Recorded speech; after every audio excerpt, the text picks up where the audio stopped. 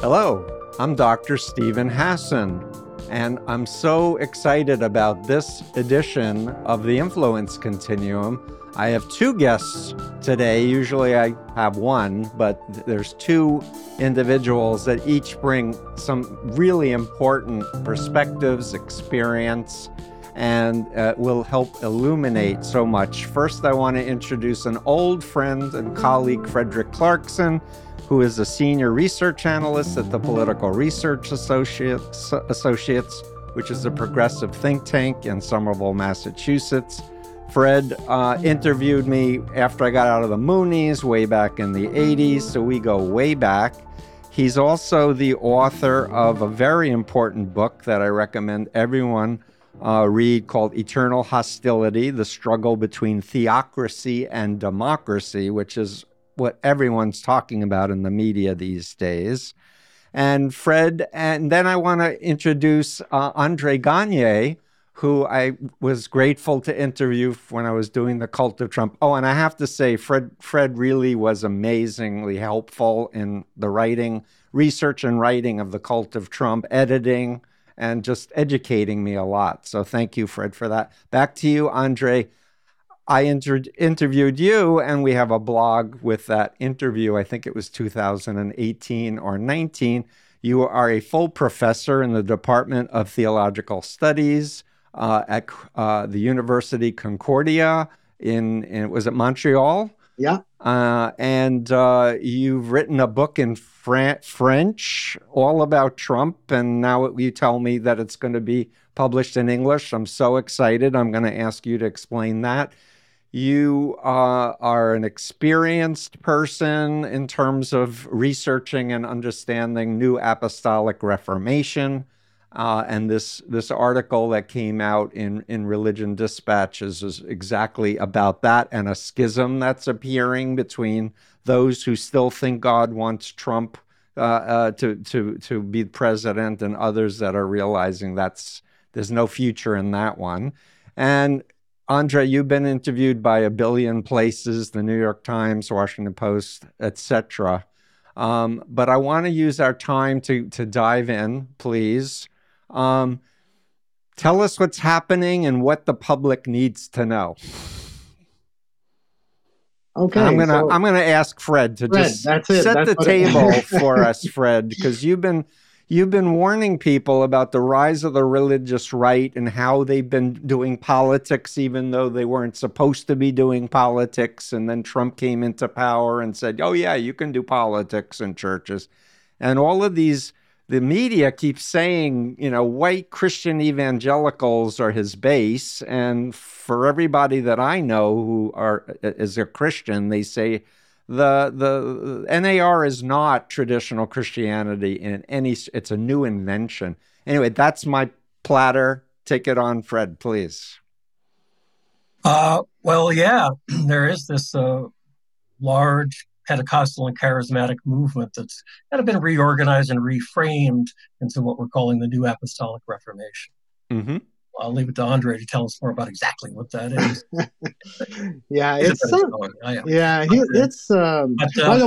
By the way, I just want to, just before Fred continues, I really, really want to say that this was an opportunity, a great opportunity for me to write with this veteran journalist who's been around forever. So I was extremely honored to be part of this. Immortal now. So wait a minute, just for our listeners, you're complimenting Fred on this piece. Thank you. Just wanted to be clear that people aren't confusing it with whoever is doing your new book, English. Okay, back to you, Fred. It was a great opportunity to collaborate with André, and we've intended to do it for a long time. We finally got to it because this amazing thing happened. The evangelicalism and the Christian right more broadly has evolved. Mm-hmm. A lot of us operate in little snapshots in time. Some of us haven't gotten past the Falwell era or the Robertson era, or even the George Bush era when somebody said that he was the leader of the Christian right. Wasn't true, but we arrive at these understandings to try to help us to filters to help us to see what's going on. But we're talking about a very dynamic movement, and and what it has become is a key part of the Christian right, what many people now call Christian nationalism, that brought Trump to power. And Trump surrounded himself in his administration with NAR, New Apostolic Reformation, related people. His spiritual advisor, Paula White, was an NAR apostle, right? And Paula spoke for the Moonies this last weekend, by the way, in That's right. She Korea. spoke at a conference along with Just Mike Pompeo and yes, and Esper and Gingrich and a few other folks. Sorry for interrupting you, Fred. no, that's okay, because that's been a part of the long-term pattern of Moon involvement with the Christian right and with American political leaders. Exactly. So that NAR figures are present at a Moon event on an international stage like that. It demonstrates the significance of the movement itself. Yes. Even in the post-Trump era. So they are very politically engaged, and what makes them different, perhaps, than other conservative Christians that we could talk about is that they believe that they're living in an end times scenario. That's not entirely unusual, but their apostles and the prophets believe that God can speak to them and through them. And whatever one may think about the validity of that, there's a lot of political and personal opportunism that exists when you become the voice of God. And that's what a number of some NAR leaders took exception to what we saw around leaders of the Trump-supporting apostles who were spreading the lie that the election, that God supported Trump, was stolen, and that God is going to restore Trump to power. Those are the three big lies. Yep. And some apostles and prophets took exception to that. They said, oh, this is just political opportunism and doesn't represent any kind of authentic form of the kind of Christianity that they represent. And so they established a set of standards for prophets that they published and indirectly named many of the leaders of their own movement who were among the worst offenders. It's a remarkable and historic thing, I think, that we're seeing happen. If I can just state for our listeners, in my world of helping people out of cults, I deal with cult leaders all the time, and they claim to speak directly to God, or they claim to be God, or they claim to be Jesus. And they build up this behavior control, information control, thought control, and emotional control hold on their followers and scare them that Satan is going to possess them and they have to be covered and protected by the prophet or the apostle. And these people are being programmed to be spiritual warriors, which means they should spend all their time online and in doing politicking, right? And give all their money over, because this is monumentally important. But, it walks like a duck and quacks like a duck and has feathers like a duck. So when I was writing The Cult of Trump, and Fred, I thank you for calling my attention to NAR, I was nervous to say, oh yeah, 30 to 40 million Americans are in mind control cults. But it walks like a duck and quacks like a duck. So can I go to you, André? Yeah. What do you think? Yeah, and I exactly what Fred said really summarizes the issues that we tried to discuss in our piece. One of the things we need to mention, and Fred said this, and this is something that we constantly need to reemphasize, is that the NAR is not a denomination per se. It's really a movement. And even C. Peter Wagner, who is responsible in a sense for the constitution of what became or is now called the New Apostolic Reformation, understood this as a movement. Okay. And the core elements are what we can call the core element of the NAR is this issue of apostolic governance. And what we have seen in this unfolding with the prophetic standards, and both of you have talked about the issue of speaking in the name of God. It's all about competing revelatory authority and discourse. It boils down to that. Who is authorized? Who is recognized? to speak on behalf of God? And are there mechanisms in place to determine what is true from what is deviance? And when we look at the standards, this is not new. We've talked about it in our piece. There's a situation in the 90s with the Kansas City Prophets, where we had an issue of trying to rein in certain prophetic abuses at the time. It partially worked for a very short period of time, but then it disintegrated. And when we think in terms of C. Peter Wagner, he had in mind making sure that there was a framework for apostles, and how apostles related to prophets, and how prophets had to be accountable to apostolic authority. And this was not necessarily something that Wagner himself had invented. We have people in the days of Wagner. We have this individual that labels himself as an apostle prophet by the name of Bill Hammond, who was around during the rise of the prophetic movement. And he was already writing books on the prophetic ministry, on how you should conduct, what are the guidelines to recognize a prophet, how a prophet functions, what is the role of the prophet, what are the limits and standards of prophecy. So what happened essentially is that Wagner, influenced by people like Bill Hammond, who, by the way, and we couldn't put this in the piece, but something that came up and that Fred was thinking about is that they go about by different names. They don't always wear the label of apostle or prophet. Some of them call themselves pastors or bishops. Bill Hammond is a bishop, for example. He calls himself a bishop. So Wagner just inherits from that. So the NAR, in a nutshell, what we can say about the NAR is it's the project of C. Peter Wagner. And it is the reflection of Wagner's own journey in ministry, when he was interested by church growth and then into prophetic ministry and spiritual warfare and so on. And everything culminated in what we call today the New Apostolic Reformation. Right. But I need to ask you a question, Fred, if I may, after listening to André, because in understanding what's called fourth generation warfare, which is psychological warfare to delegitimize science and truth and leaderships and experts and institutions, my understanding is Lind paired up with Paul Weyrich of the Christian right.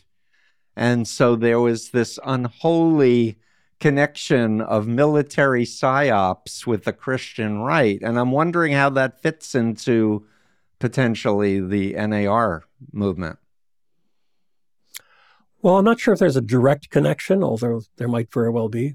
But I think that it's right that there's similar kinds of things going on, because what the NAR is all about is not all about, but one of the things that they do is they're about delegitimizing the institutions of democracy, in which they don't believe, and the institutions of Christianity, which they see doctrines of other denominations, Catholics, mainline Protestants, other evangelicals, you name it, and particularly their institutions as barriers, right? And understandably so.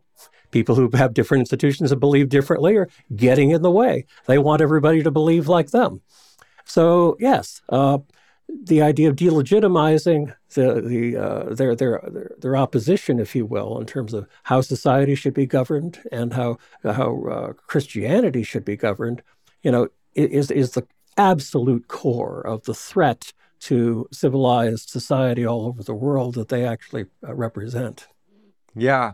And my understanding, and I've got a professor of theology here, being Jewish, the notion of prophets came from my tribe, Torah, Old Testament.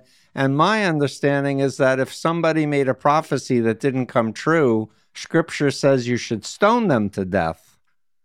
Am I right, Doc? Yeah, for sure. That's in the Bible. Right. So when you're telling me they came up with criteria for prophets, And if they're saying, they got a revelation, Trump was elected in 2020, Yeah. then they either have to be stoned to death or they have to blame Biden and the Democrats and the satanic Illuminati for stealing it. There's always a backdoor answer to their, there's always a way to kind of circumvent these types of problems. First of all, what they will say, and especially you'll see it in the prophetic standards, but you'll see it also in responses, in various types of responses that came out, for example, in Christianity Today, where people will say that prophecy, if they do believe in prophets today, they are not equivalent prophets as those of the Old Testament prophets.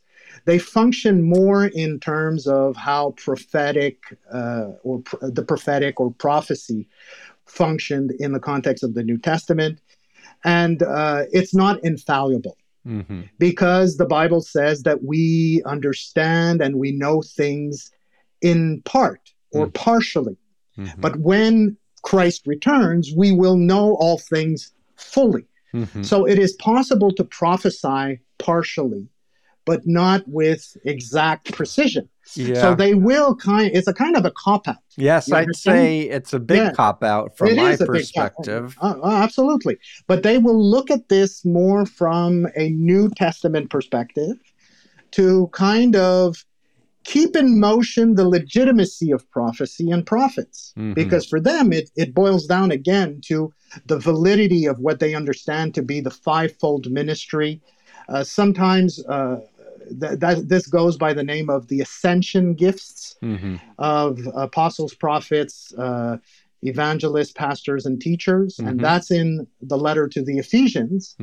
So they say this is still valuable for today. But again, you'll have all sorts of people that will understand this very differently, that will not see, for example, apostles and prophets as an office, but more as a function, as a kind of an anointing, a role that someone would have, but not an office. And they would not equate, for example, modern day apostles to the 12 apostles of Jesus.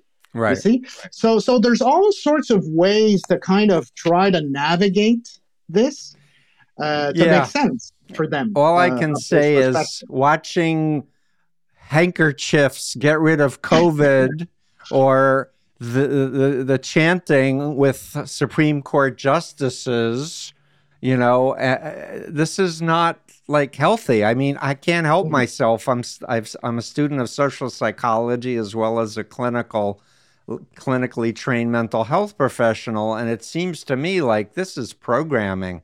This is, hypnotic programming, repetition, and fear. And I might add, I've had many clients who were exercised, these are air quotes that I'm doing in the video, and had nervous breakdowns because they were convinced they were filled with demons and they couldn't get rid of the demons. And it turned out they were doubting the prophet. Like that was the problem. They needed to get out of the cult. Where part of the rift and the schism is what André was talking about, because the prophetic standards people see the rogue prophets as going in the direction of individualist Old Testament prophets, right? And what the prophetic standards people want to do is say, well, look, you might hear something pretty wild, but, before you go public with it, you really should, consult with some group of elders, right? Some apostles to confirm whether it's something that's of God or just something that a frail human being cooked up. So that's where they want to go. And what I think is so interesting is that for a movement that considers itself to be non-denominational, they're starting to behave like a denomination, right? You can't just be a bunch of people going off in all directions, saying all kinds of stuff, and claim to represent the same thing. How it's a herding cats kind of thing. And they can't do it, and they won't admit it. They keep putting out standards, and everybody keeps violating, including their own leaders. They have no mechanisms of accountability, and it's never going to work.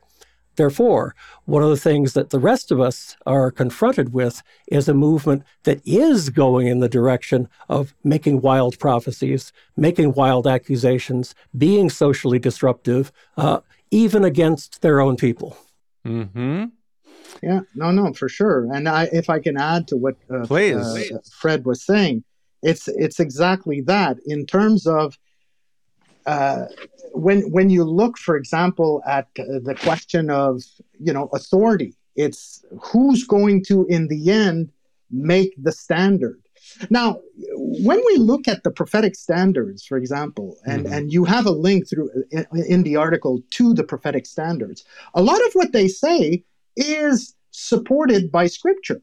Mm-hmm. The idea that prophecies are to be evaluated or weighed, what Fred was saying in terms of, hey, you need to make sure, you need to check out, if your prophecy makes sense or not. This is biblical. Right. So they're trying to go back to some form of, it's a prophetic standard, but some form of biblical anchorage to say, listen, whoa, you have to weigh prophets.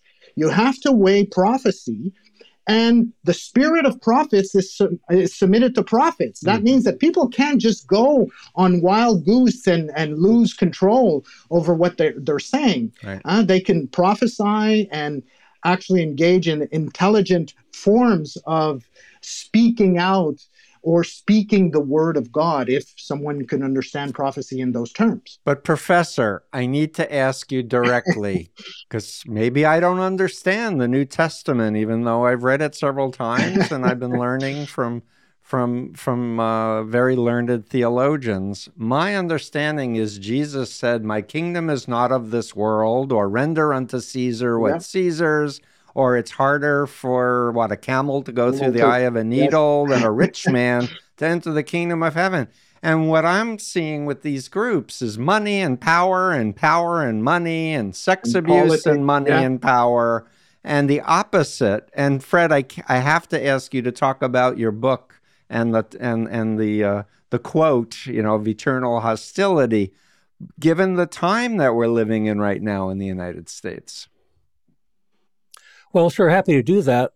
But I want to call people's attention to your Twitter feed, where there's a prophet named Julie Green, right? And the picture from her own Twitter stream that you posted shows her saying something about how a leader is going to die, right? And then there's a picture in the background of the White House burning. This is the kind of excess that the prophetic standards people are concerned about. But this isn't just a micro-theological issue. This is disruptive of society, right? This is the delegitimization of democratic institutions and using the force of the voice of God to say the White House might burn and the president might die. She doesn't say it, but she implies it. And that's part of the disingenuousness of the whole thing, too. Yeah, I want to plug a book called Lone Actor Terrorism. It's Oxford University Press. And I did a chapter in it that basically says, you guys got it all wrong. These people are being radicalized online, and they're going out to commit these acts of violence. This is not just people coming up with, I think I'm going to ram the White House today and shoot myself in the head. Yeah, they're being revved up at the very least. Yeah. And Julie Green is a perfect example of it, and why, even the leaders of the NAR are concerned. Mm-hmm. So, but to back to your question about the title of the book, now, this was back in the day. The title comes from Thomas Jefferson. Mm-hmm. And inside the rotunda of the Jefferson Memorial in Washington, you can look and see, I've sworn on the altar of God eternal hostility against every form of tyranny over the mind of man. And that was, the quote comes from a letter he wrote to his friend Dr. Benjamin Rush over the issues, as I recall, of the personal attacks made against Jefferson and his religious character, because his political opponents in one of his elections were running around, particularly the clergy in New England, were saying that, agents of Jefferson are going to come and seize your family Bibles if he's elected. And so that's when Jefferson said what he said. You mean there was disinformation back then? Yeah, it took a little different form, but yeah. But indeed, making up prophetic lies, to discredit a political opponent and alarm people that something not just politically bad but ungodly is going on. So that's why it's inside the rotunda of the Jefferson Memorial, because it's an eternal issue, right? We're always going to have these kinds of problems, and the part of the task of the American experiment, the experiment of any democratic society, is to understand how are we going to contend with these kinds of elements that are authoritarian and totalitarian, anti-democratic, and will resort to absolutely anything, including telling lies about what God is telling them in order to accomplish their ends. What do we do? Yeah, so I have to ask you, what do we do, Fred and Andre? Please guide us. There's so many activists who are concerned. Now they're waking up to the state, Project Blitz playbook, which you outed years ago, and you did Blitz Watch, and you've been trying to warn, but now people are like, oh, we've got to do something. What do we do? Well, not a panacea here, but one basic piece of the puzzle is that, if we're going to preserve democracy, we have to act like it's a democracy. A long time ago, back in the 80s, the strategists of this movement figured out that they could use the tools of electoral democracy to erode and to end it, because they realized that a relatively small fraction of the eligible voters, right, are even registered. And a smaller fraction of those turn out in, I think it's something like 60 to 70% in a good presidential election year. And the farther down the electoral ladder you go, particularly in off-year elections, the lower the voter participation.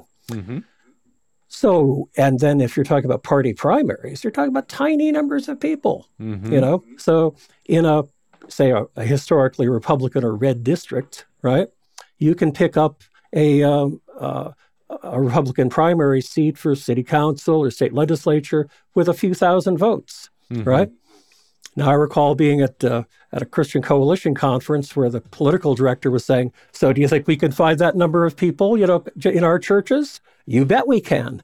So systematically identifying and registering and training and turning out people into voters, to activists, to candidates, to legislators has been the strategy for several decades, and it's working.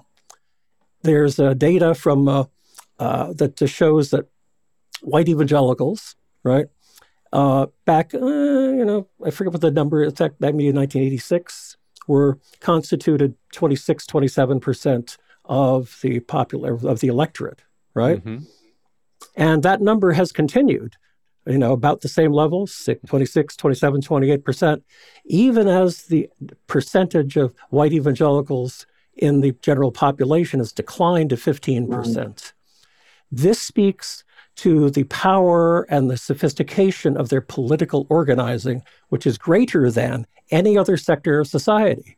So if you wonder why things are happening the way they are, it's for that reason, which gives us where the answer is. The rest of society is the majority, right?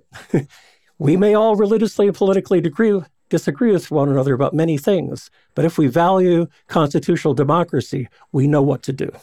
Yeah, it's all about that. You have to adopt the tactics that they used and apply it across the board with a greater majority.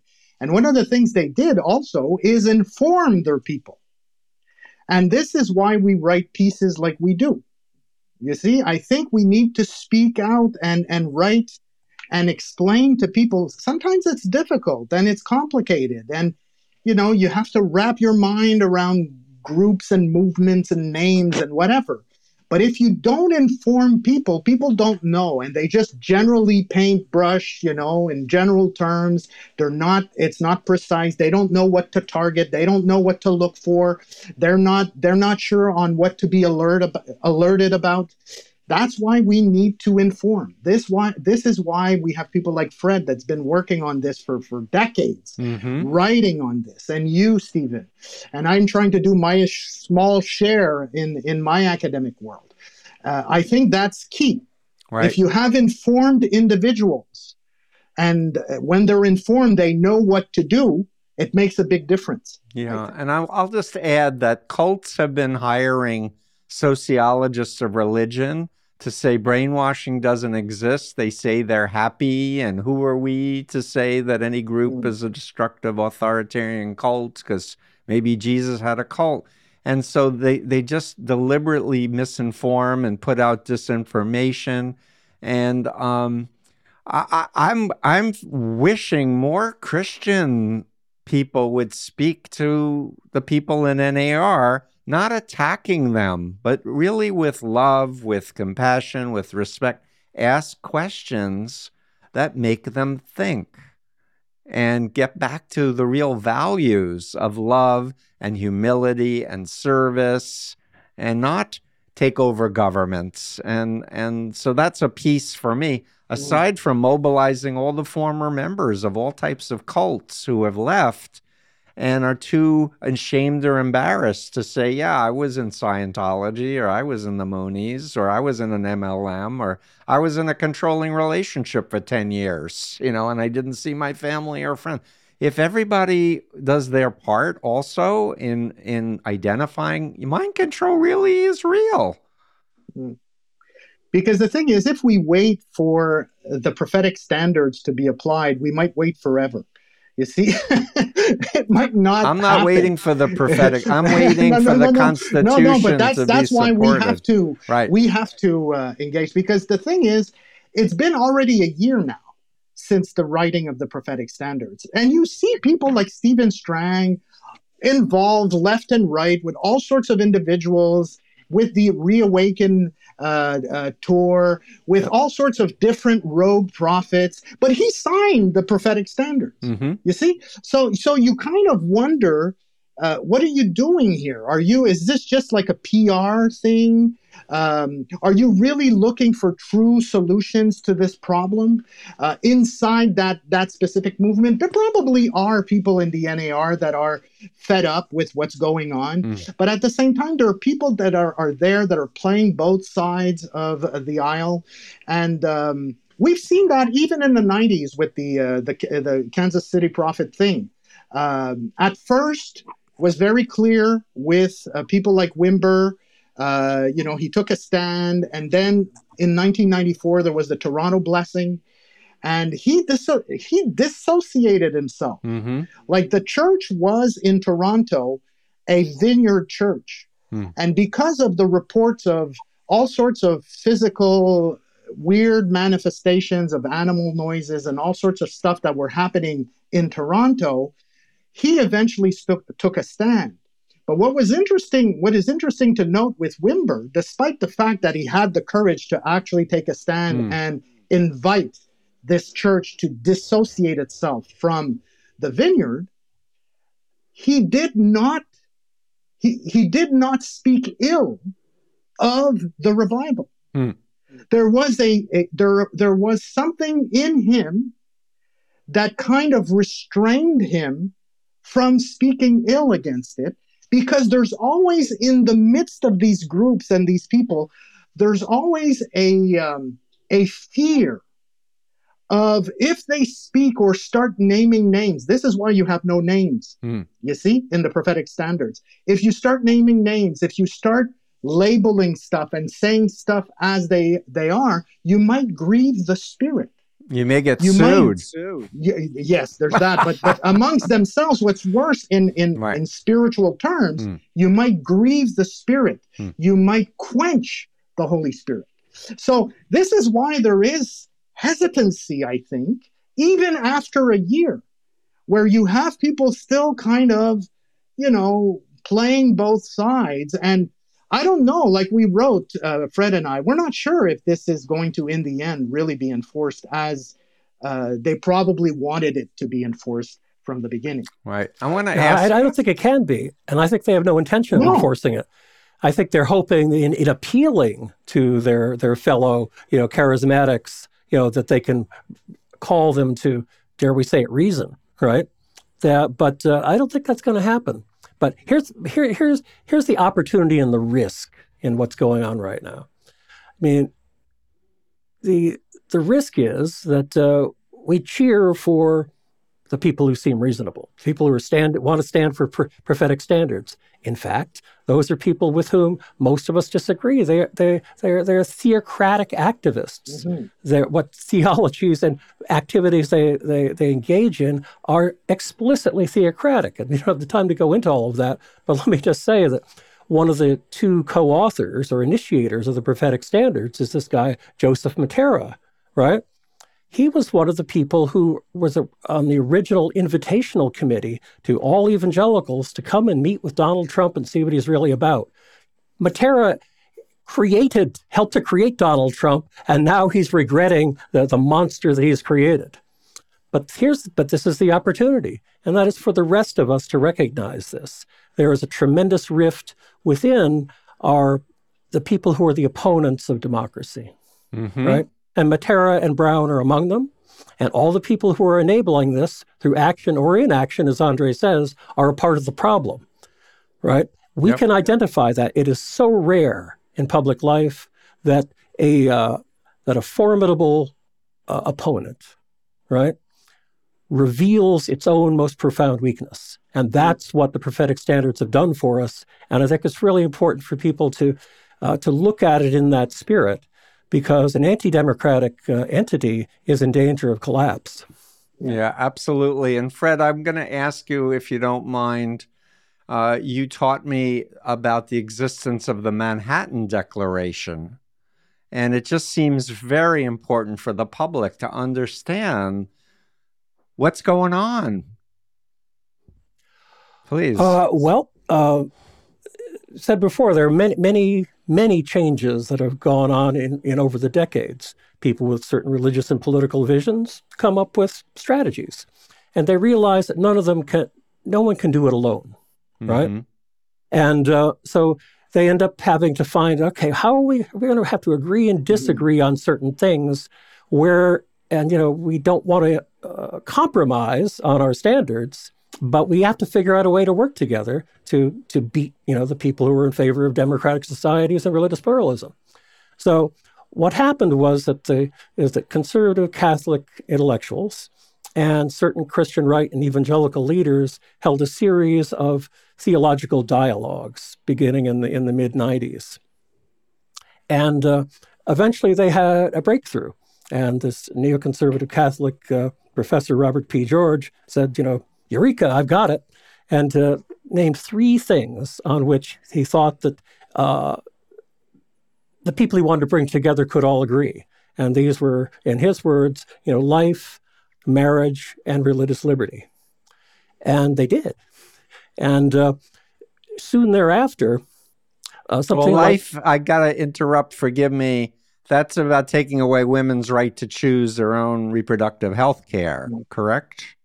That's what they mean by life. It's an anti-abortion just view. Wanted to be clear. It's in the demise of Roe v. Wade. Is opposition to marriage equality for LGBTQ people. Right. And religious freedom is a tortured understanding of the idea. But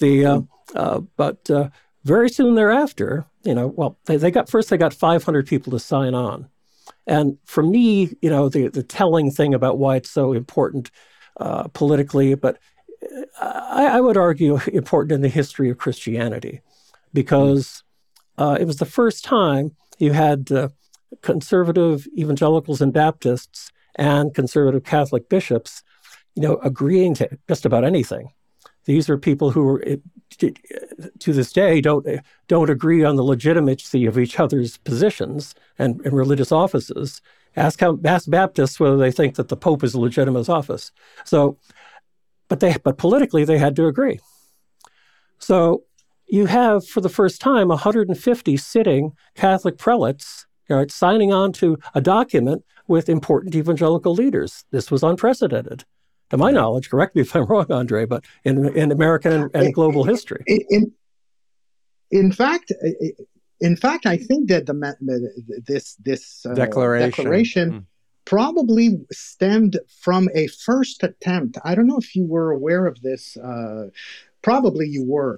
There's a first attempt in 1994 Yes. with a document that was signed, and it was called Evangelicals and Catholics Together. That was the first. That was the first of a series. That's what I'm referring to. Exactly. Absolutely. And you had Chuck Colson at the time. You had Chuck Richard recruited Mike Pence into the family. Had to insert. Yeah. So these people, and you had, for example, Richard Newhouse, and that was what Fred was saying with these specific points. That was a kind of a first foray in this possible coalition.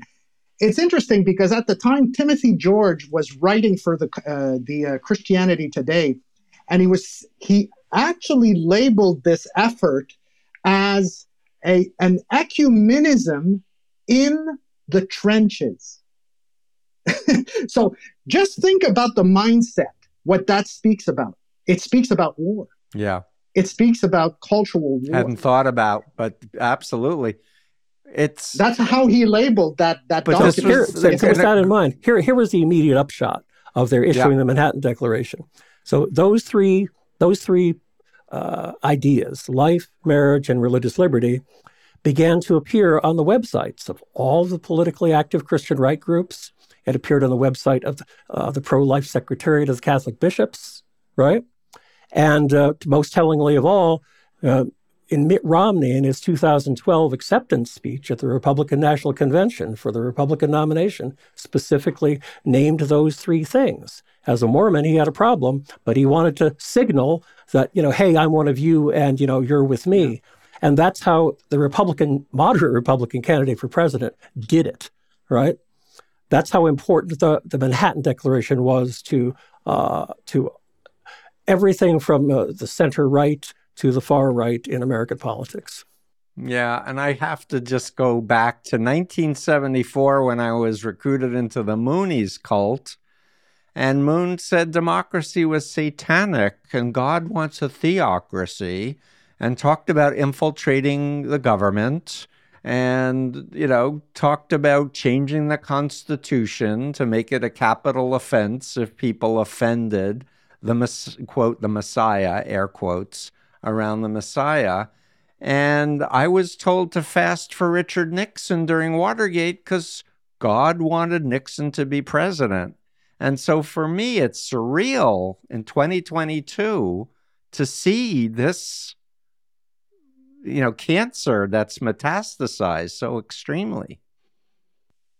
It's really shocking, but the cure starts, I think, with a correct diagnosis of what's going on. Who are the major players? Who are the bad actors who genuinely care about freedom and religious liberty and women's rights and gay rights and indigenous rights, and those who are authoritarians who want to keep doing fossil fuels and want to claim there's a hoax around climate change, and they were doing the same thing around the COVID pandemic.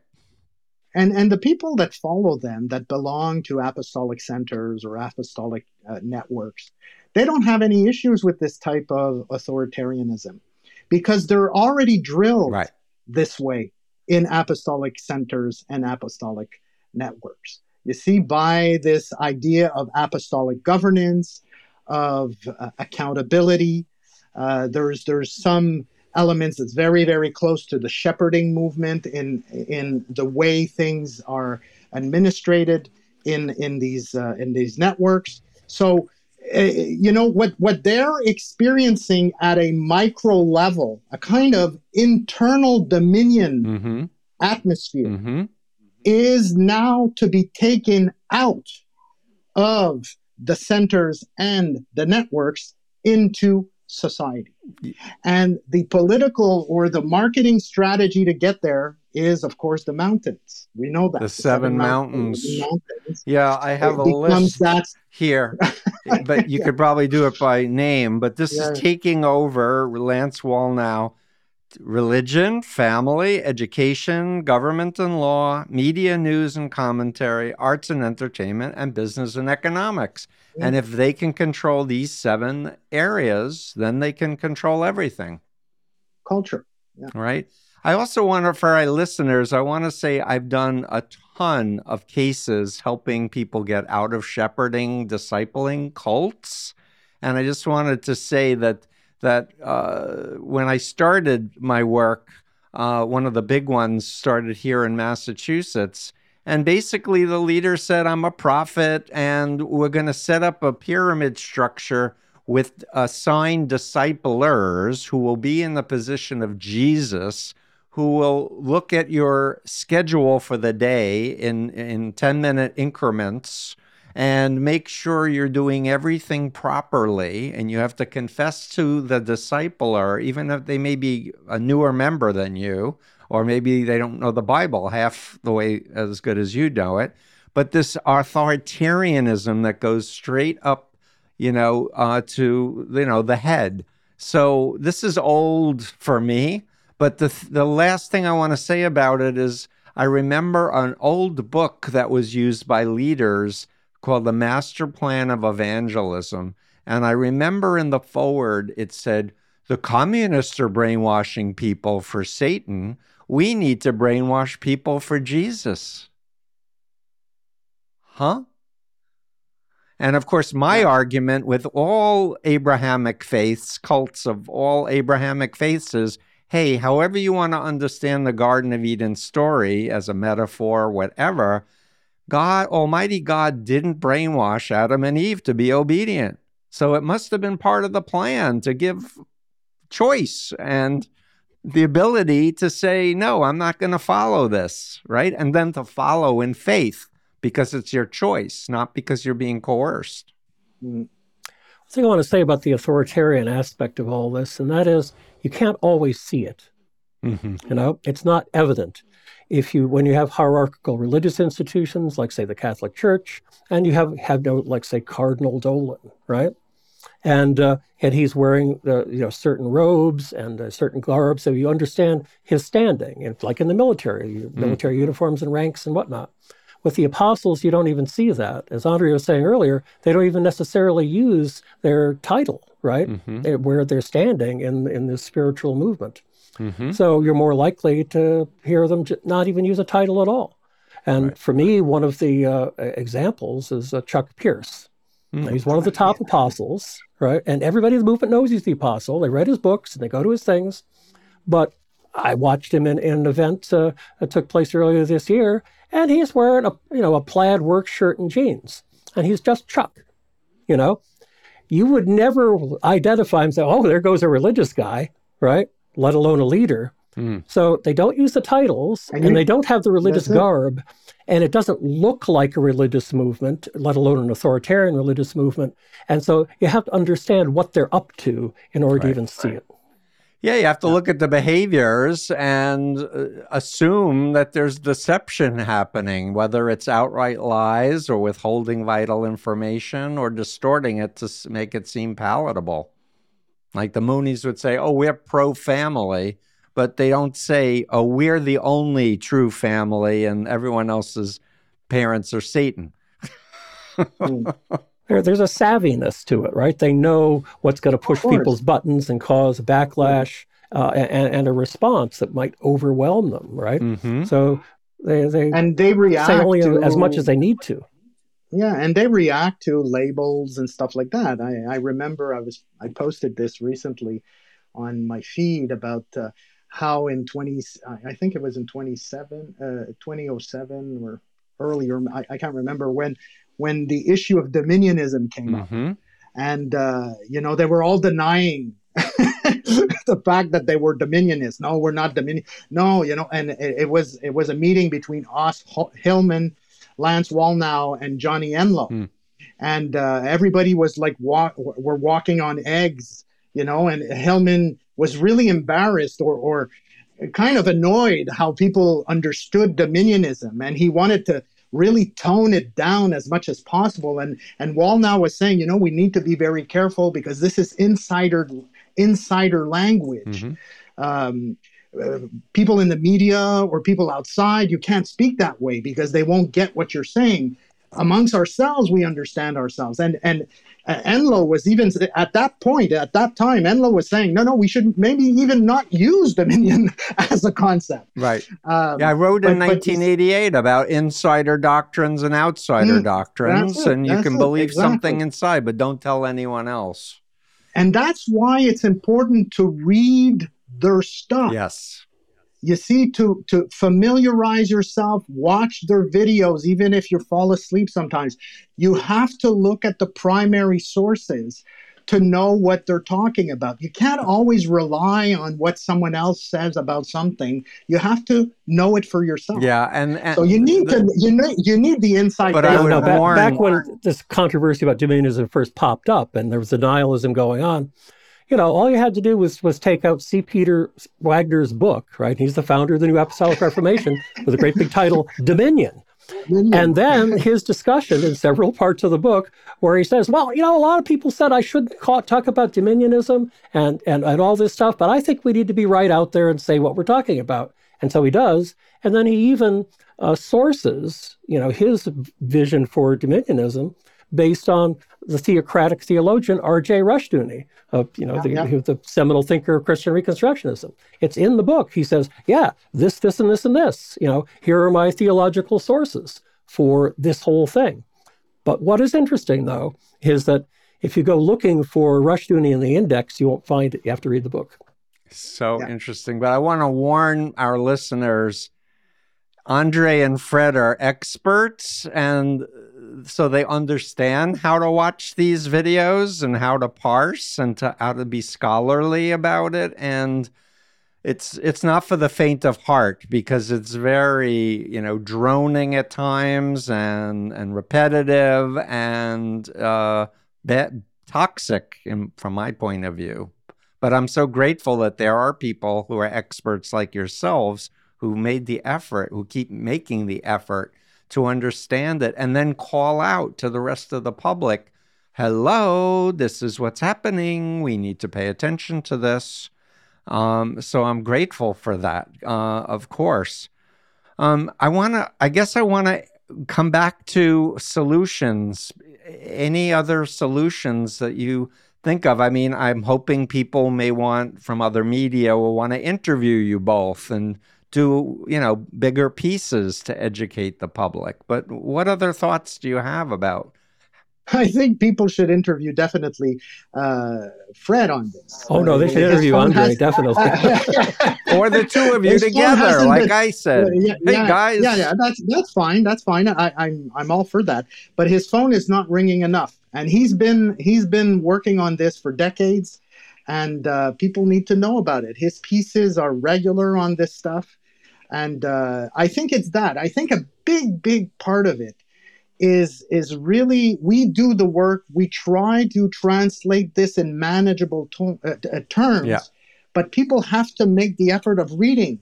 You see, our piece is a long piece. We have to admit, we had to fight a bit with Evan on this and, go back and forth, because it is a long piece, but it requires that.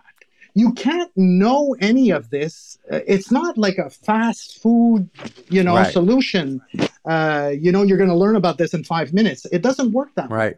So people. We're going to do a blog based on this, with all the links that you guys want to put out. Well, I want to add to André, because he's speaking to the hard part. Yeah. Right. They could slog through our article. It's not that long, but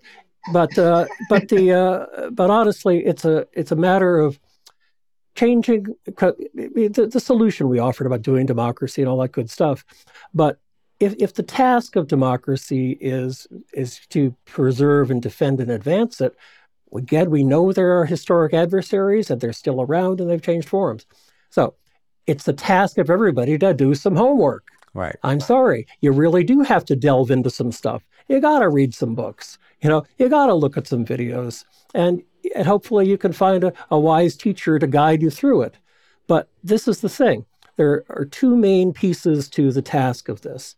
One is people to have sufficient knowledge to even have a conversation, let alone concoct a strategy, right? Right. And to have the conversation, you have to have some common vocabulary. knowledge and vocabulary, meaning agreed upon terms. Everybody wants to come up with a bumper sticker. If we only call them this, then they'll be discredited and everybody will understand. Well, that's just baloney. And that's me being very polite. So, so Fred, I want to name the article that I read and that prompted me to call you both and say, please, let's do an interview. It was in religiondispatches.org. It was August 9th that it was published, and it's by the two of you, Frederick Clarkson and André Gagné. New Apostolic Reformation faces profound rift due to Trump prophecies and, quote, spiritual manipulation of the prophetic gift, unquote. So check it out, and we will have a link to it. And please look at my past interview with André and several interviews with Frederick Clarkson and such. And as we wrap up in the next 5 minutes, are there any nonprofits, Fred or André, that you know of that are doing like real good work to counter this effort to subvert our democracy? Fred? Well, there are a lot of fine organizations that meet that criteria, Stephen. I have to say none of them. And so to our friends and allies, take this video to heart. Nobody's talking about the New Apostolic Reformation, let alone the kind of rift and opportunity that we're talking about here. But people doing fine work about opposing Christian right and Christian nationalism include Christians Against Christian Nationalism, right? Mm-hmm. A wonderful joint effort of the Baptist Joint Committee for Religious Liberty and mainline denominational leaders, and even some Catholics and evangelicals. So that's something to look at. Americans United for Separation of Church and State, the Interfaith Alliance. If you look at those three, that's a good start. There are more. Great. I think it's so important that we not feel isolated and not feel helpless or hopeless, but to really think about what we can contribute, and not just money, but time and energy and effort to message people that we know. And we may know people in battleground states who are relatives or friends. And I've been encouraging people, if you've cut them off on social media or blocked them, time to say, I miss you, how are you? And if they're angry at you because you cursed them out, apologize and say, I'm so sorry, but you are important to me. And I really would like to understand what your thinking is at this moment. I really would like to step into your shoes and engage in a respectful dialogue where you're asking them questions that make them think and reality test. Yeah, I would add to that there, in some cases, we may not have those kinds of rifts in our relationships. But remember, all these folks are in our own towns and our cities and our states. And the task is to figure out how are we all going to learn to live to one another, with one another in relative peace and harmony. So to understand that there are people who think like this and are starting to view you as demonic, right? Or you're infested with demons in some way. We're only human beings. We may differ on religion and politics, but we're still only human beings. We're not supernatural beings, out to create, be Satan's agents in the world, and with whom they're preparing to do physical battle. It's a matter. I think part of the task is related to what you're talking about, Stephen, and that's to de-demonize ourselves. To figure out what our relationship can be and should be with people who may be headed in that direction.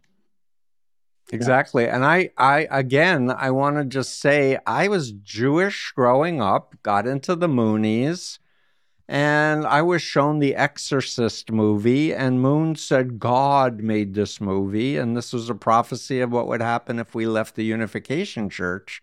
And I was afraid of my own thoughts after that. I was so obsessed with preventing evil spirits from invading me that I did the thought stopping, chanting and praying to get rid of the doubts. So I was just reinforced in this indoctrination. It's pretty exhausting living like that. It is. It's pretty exhausting.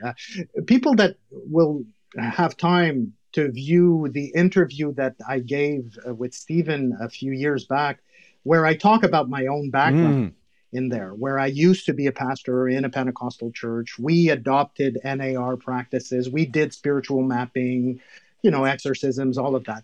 It is very, very, very tiresome. Agreed. To live that way. It drains you. You're constantly, trying to figure out how to be more pure, how to, be less infested by evil thoughts and also. So it's a hard life. Yeah, and it's the opposite of love. It's the opposite of peace.